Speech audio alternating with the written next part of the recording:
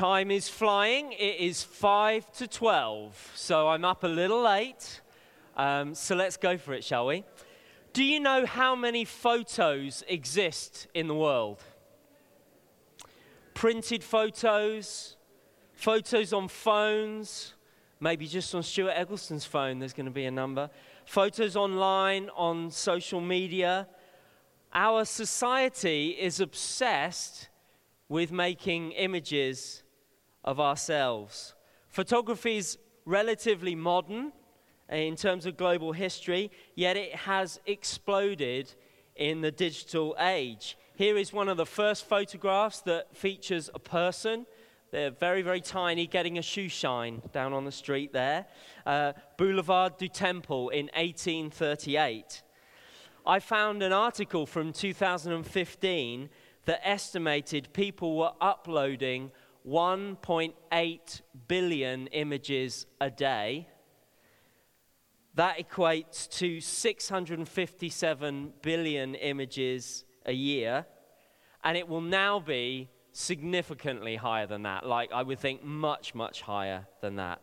My brain I've got quite a small brain, can't quite comprehend how big a number that might be. Now, when I left school, I did an art foundation year, and I learnt about photography and how to use a darkroom. Some of you may have done the same. Developing negatives on a spool in a darkroom, then printing images on photographic paper, using an enlarger, and developing solution. Very different from just taking a snap on your phone. But it's the same principle of capturing an image. Today, I want to speak about the image of God. Let me explain why. At the start of this year, I went for a walk on my own. As you would know, that would be a regular habit of mine, to talk and walk and pray. And it was fairly wet, and I was going through a gate, and I trod on a log, and my foot went, and I went down, bang, on my hip. Ow, it hurt. Sympathy, please? Thanks. But it was like God grabbed my attention. It was like, just going along, and bang, God got my attention, and I felt him speak to me about how he wants us to develop in his image.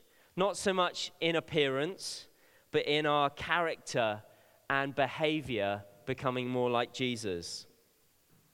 You may be here today and you don't even believe in God, or you would find it hard to believe that God could ever be interested in you, let alone change your life. Or you may believe in God and want to change, but not really believe that it can happen. Maybe you've lost hope, thinking, I really want to live my life this way, but I keep messing up. I know I've had times where I've thought, I'm such a rubbish Christian. Am I ever going to make any progress? That's especially true if you compare yourself to other people, because there'll always be someone else who's further ahead of you in some regard or other. But God has a plan to develop you into the likeness of Jesus. We're going to look today at a few verses from the book of Romans. Romans was a letter written by the Apostle Paul to believers in Rome, funnily enough. Paul was a leader and church planter in the first century and helped to start churches all across the Mediterranean. In Romans chapter 8, Paul has been writing that there is now no condemnation for those who are in Christ Jesus, that believers have received the Spirit of God, and the Spirit of God is bringing about new life in them and changing them. And we're going to pick it up from Romans 8, verse 28. And we know that for those who love God, all things work together for good, for those who are called according to his purpose. For those whom he foreknew, he also predestined to be conformed to the image of his Son, in order that he might be the firstborn among many brothers. And those whom he predestined, he also called. And those whom he called, he also justified. And those whom he justified, he also glorified. Romans is Paul's explanation of the gospel, that we are saved by grace, the free, undeserved gift of God, through faith, trusting in what Jesus accomplished for us through the cross. And we were particularly celebrating that during our worship. That's what we believe. When we think about the image of God, it can seem like an unusual idea. The Bible begins with the story of creation and Adam and Eve being made in the image of God, the first two image bearers. Genesis 1:27 says, "So God created man in his own image. In the image of God he created him. Male and female he created them." I believe God created you, and you are made in his image. You're not an accident. You didn't come about by chance. God made you. Think about the kind of photos that you take. I bet a significant proportion of the photos on your phone are of people that you love, of loved ones. We capture images of the ones we love. Photos are so precious that you hear of people who are escaping from a house fire, but they grab a photo in a frame of someone they love, maybe a loved one who they've lost. Not money, not jewelry, but an image of someone precious to them. And that's how God sees you. A precious image to be treasured and saved at all costs. So we have a head start in reflecting God's image because we're all made in that image. Whatever you believe, however you feel, no matter what you think, and you have value because you're made in his image. Wayne Grudem writes, "Every single human being, no matter how much the image of God is marred by sin, illness, or weakness, or age, or any other disability, still has the status of being in God's image, and therefore must be treated with the dignity and respect that is due to God's image bearer. This has profound implications for our conduct towards others. It means that people of every race deserve equal dignity and rights." That should affect how we treat other people, no matter how damaged or even how difficult they are. They deserve to be treated with dignity. And that extends to our view and treatment of unborn babies, the elderly, or our views about gender. Adam and Eve, those first image bearers, rebelled against God, and we, in our own way, have all rebelled against God. And so that image of God in us has been broken. Broken by our rejection of God, thinking that we know better.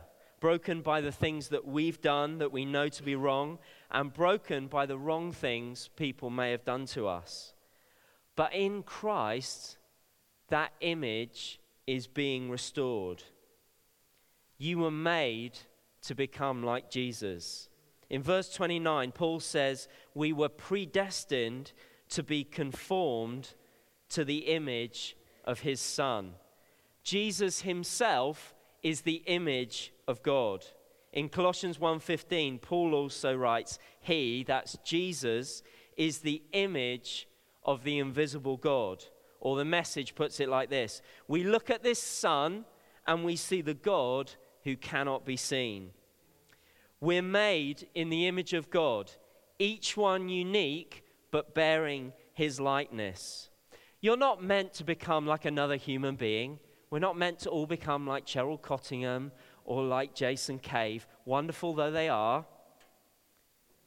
however much you admire someone or even idolize them, no, you're meant to become like Jesus. So what does it mean to be transformed into his likeness? Well, as I said, it's not a physical resemblance, but it's lives that produce the fruit of the Spirit that we read about in Galatians 5. Love, joy, peace, patience, kindness, goodness, faithfulness, gentleness, and self-control. Jesus is the embodiment of all those things. He is the most perfect, beautiful, kind, loving, forgiving, wise, merciful person who's ever lived. He perfectly mirrors God. He is God himself, part of the Trinity, Father, Son, and Holy Spirit.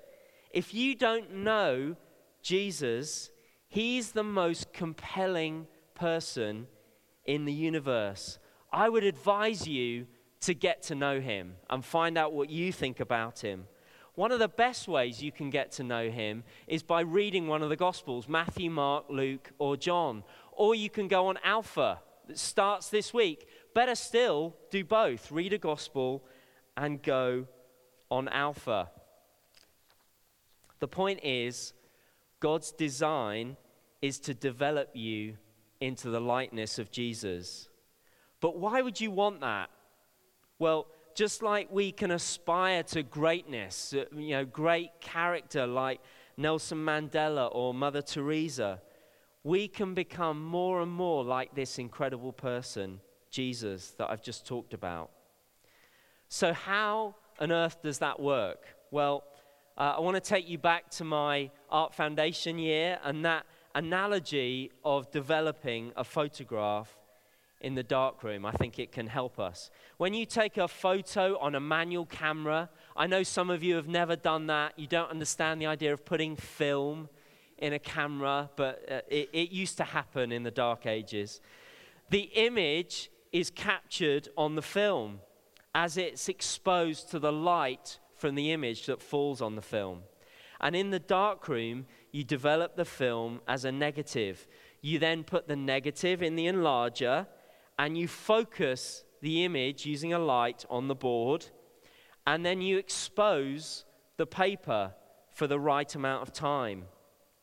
Then it's like this magical thing. You put the paper in the developing solution. There I appear. You put the paper in the solution, and you wait for the image to appear. But this is a very slow process, a bit like this. It's gradually appearing, and it requires patience. That is an analogy of what is going on in your life. The image of God, the likeness of Jesus, not the likeness of me, is gradually appearing. Hebrews 1:3 says, he is the radiance of the glory of God and the exact imprint of his nature. Or the NIV says, the exact representation of his being. Or the Message says, this Son perfectly mirrors God and is stamped with God's nature. So the first point is, God is developing you into the likeness of Jesus because he chose you. Look at the verses we read in Romans. Those he foreknew, he also predestined to be conformed to the image of his Son. And if you just take that word foreknew, well, the Hebrew word for know had the sense of not just knowing knowledge, but of a personal relationship, knowing and loving a person. It's effectively like saying, those I love from the start, I predestined. And verse 30 of Romans says, those he predestined, he also called. He chose you. He is committed to you. He hasn't made a mistake. It's not like, well, I couldn't find anyone decent, so I suppose I'll take this lot.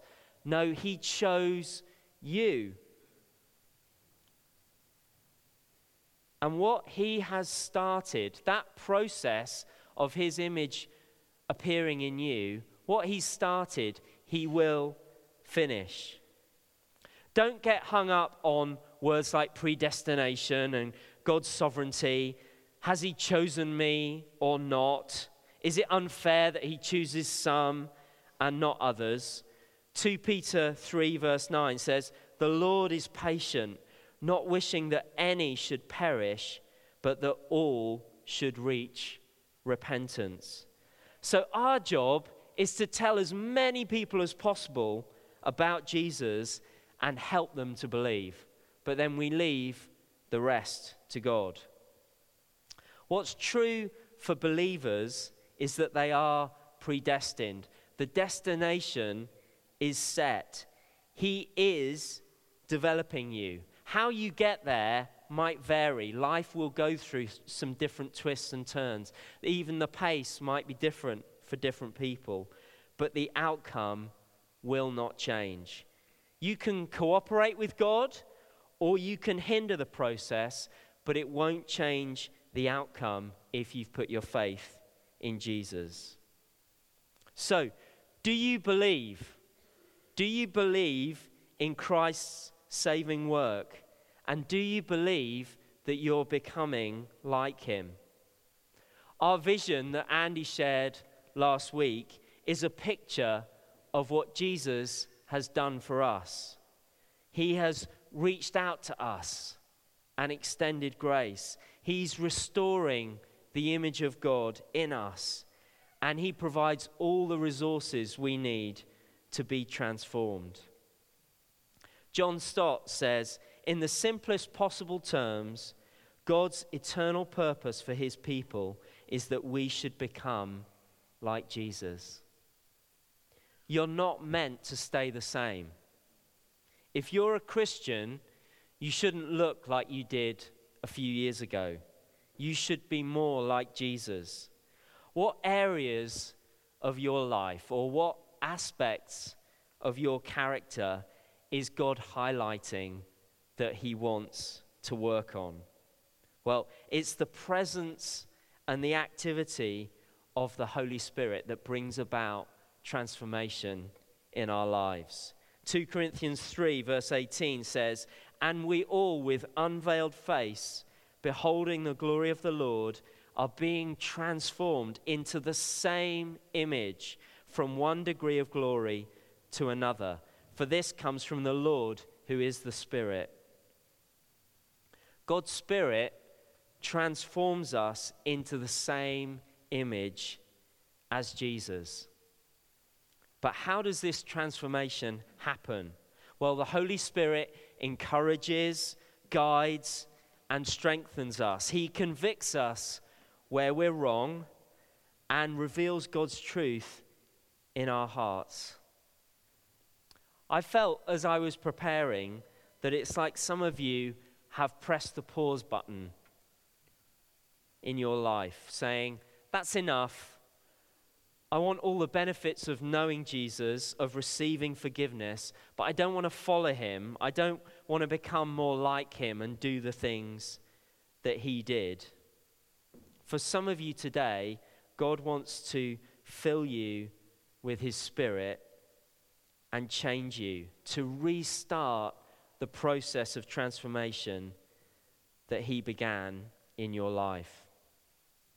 I know for me, some of the most significant change in my life has come about through significant encounters with the Holy Spirit. I've had an increased sense of God's holiness, of his heart for me, and his word has come to life within me. And I've also grown through challenging circumstances. Verse 28 says, God works in all things for our good. If you've given your life to Jesus, then believe that God is developing you into the likeness of Jesus for your good. We need to embrace that process. Trials are never good at the time. Have you noticed that? It's never like, yay, I'm having a really tough time at the moment. They're always not good news. but we can learn a huge amount.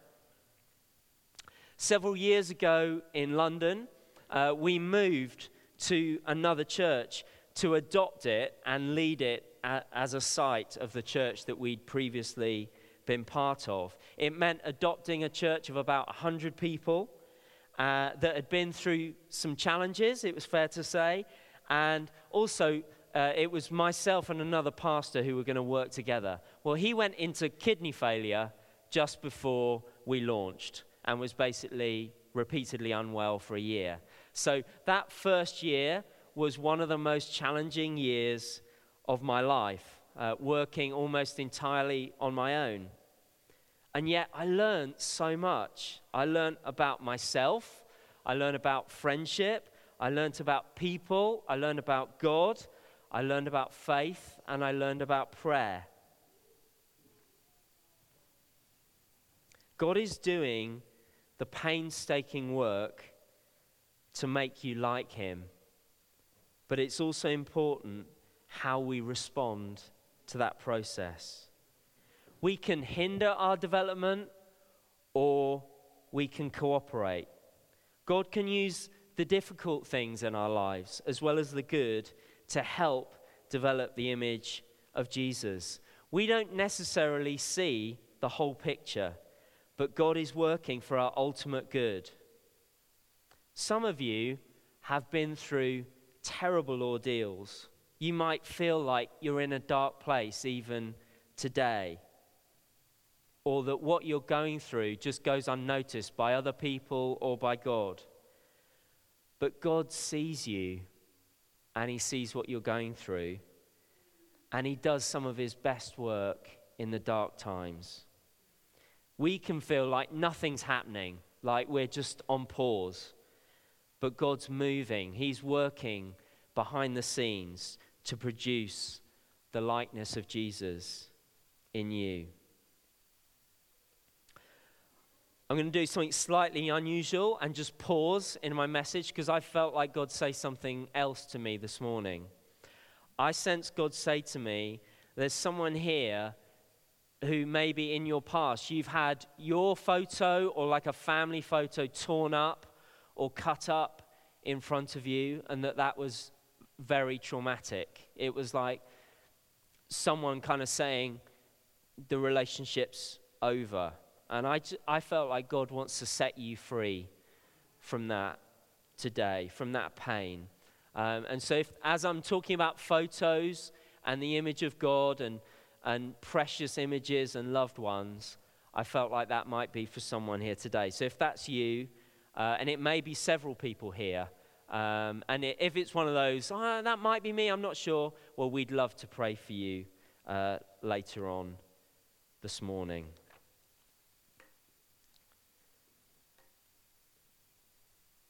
We can cooperate with God and develop best by being in community with other people. Put yourself in the best environment, like that photographic paper in the solution, the image is appearing. Put yourself in the best environment for you to flourish. If you're serious about following Jesus and you haven't signed up for a Connect group this term, do it today. Not because it's the deadline, but because it's going to be the best thing for you and for your growth and your development. Or you might want to sign up to serve. Serving is a great way to grow in our faith and be developed.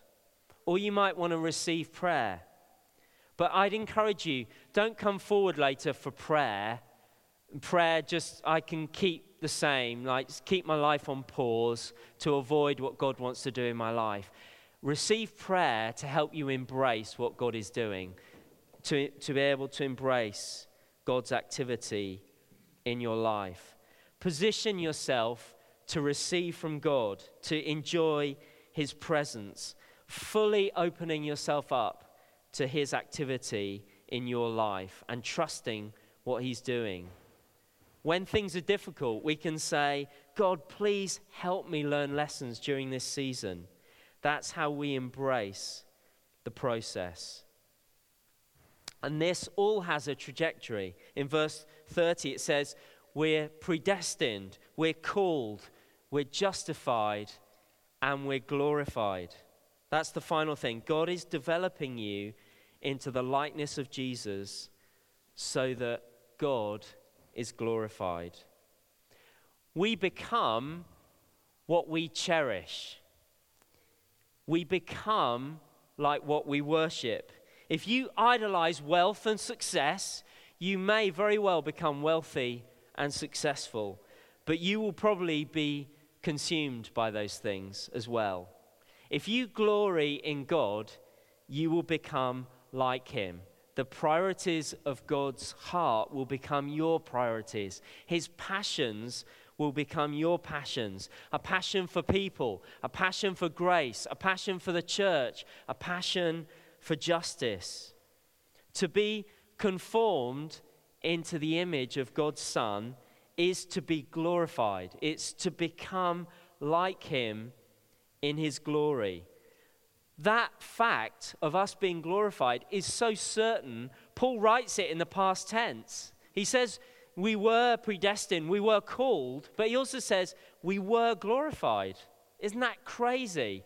Paul is so sure that he puts it in the past tense. So you may have noticed, especially some of us, our bodies are getting older and weaker and more feeble, less fashionable. But we're being transformed day by day from within.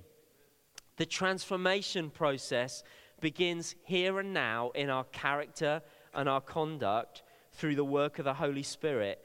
But we won't be completely like Jesus until he comes again. And the purpose of all of this is that Jesus might be the firstborn amongst many brothers and sisters. That's verse 29. The first of a whole family of believers. The first image of God producing many millions, many billions of images of God. And as we glory in him, he's more glorified. More people glorifying God, reflecting his glory, and themselves being glorified. You may be thinking, is God some kind of megalomaniac who's only interested in his glory? What does his glory look like? It looks like sacrificial love. It looks like sending his only son to die for us. Jesus' earthly image was broken for us. The perfect image of God, broken and marred beyond recognition by the weight of humanity's sin and the outpouring of God's wrath against that sin. Jesus cried out from the cross, "It is finished," that his work was done to make those who put their faith in him justified, made right before a holy God. But he hasn't finished with you yet. He was broken so that you could be made whole and have the image of God fully restored in you. And as that image emerges in us, we will increasingly love and serve other people. It says in Acts chapter 11, in the church in Antioch, that the disciples there were first called Christians. Christians means little Christs. It means hundreds, thousands, millions, billions of little Jesuses. That's what God is wanting to produce in us so that we can have an impact. Imagine what this church would look like if we all embraced the work of God's Spirit in our lives and became more like Jesus this year.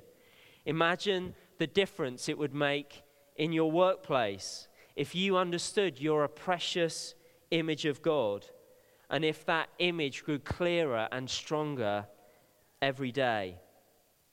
Imagine if the hundreds and thousands of images of God across this city started to be restored. Images imagine if broken lives were restored. If people understood that they're made in the image of God. That parents understood that their children are precious and valuable. If relationships would change because people understood that the other person is precious, that they're beautiful in God's sight because they're made in his image. My son Joseph, who's 5, recently asked me one of those annoying questions children ask. Daddy, why can't we see Jesus? So I said, Jesus is in heaven, but he lives in us. That was my best short answer. How will people in Bristol see Jesus? They will see him in you because his likeness is being formed in you. Then they can get to know Jesus through his word. They can encounter and experience Jesus for themselves by his Spirit. That's the kind of people that we want to be. A people becoming like Jesus so that other people can meet him. And how can we help Bristol believe? By us believing God and believing that his plan for us is that we will become like Jesus. He's totally committed to do it, and he will do it. I want to finish with a true story about John Newton, who was a slave trader. He was born in 1725, and he lost his mother at just 7 years old. At 18, he was press-ganged into joining the Royal Navy, but he tried to desert and run away, and he was captured and flogged nearly 100 times. After that, he contemplated murdering the ship's captain who had meted out that punishment, and then committing suicide. But he slowly recovered, and eventually he became a captain himself of a slave ship trading in human beings. Along the way, he began reading the Bible, and a long process of putting his faith in Jesus began. He retired from sailing after a severe stroke, and after 7 years of trying, he made numerous applications to different denominations, but after 7 years, he became a Church of England priest. He later became a priest in London, and 34 years after retiring from the slave trade, he joined the likes of William Wilberforce in speaking out against the slave trade and campaigning for abolition. John Newton, years earlier, had started writing hymns like Glorious Things of Thee Are Spoken in his first parish, and he wrote the hymn Amazing Grace. It was written to illustrate a sermon on New Year's Day of 1773. It was relatively unknown in England, but it became an anthem of the Great Awakening in America. Amazing grace. How sweet the sound that saved a wretch like me. I once was lost, but now am found. Was blind, but now I see. One biographer of John Newton estimates that that song is sung 10 million times every year.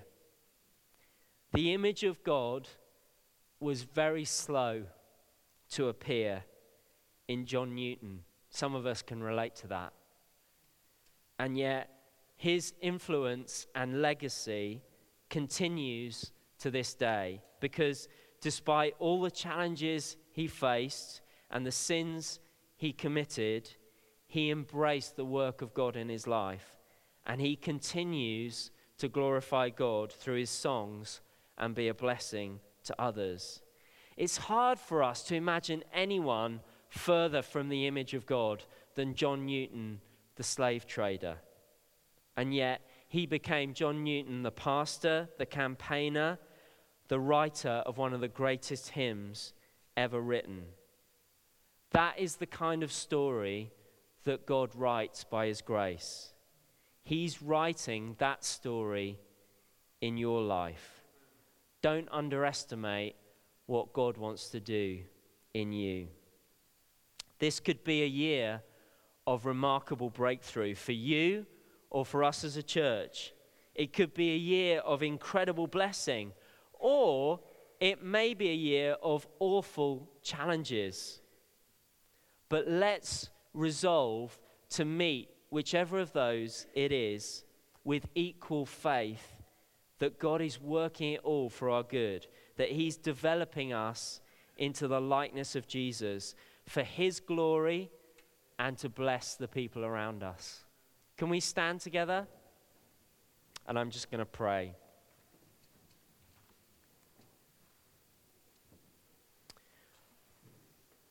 Lord, we thank you so much that every person here and every person we know is made in your image, and that we have value, that we are precious, that we are treasured and cherished because we're made in your image.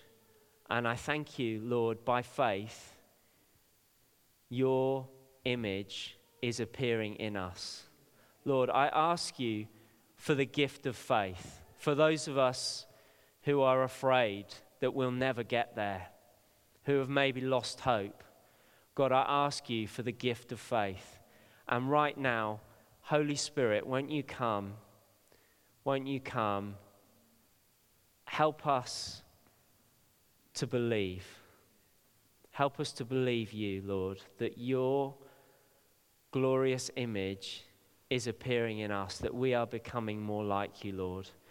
And give us eyes of faith to look at other people and see your image in them. Lord, I thank you, you're about a glorious work of changing us and transforming our lives. Lord, help us to cooperate with all that you're doing in us.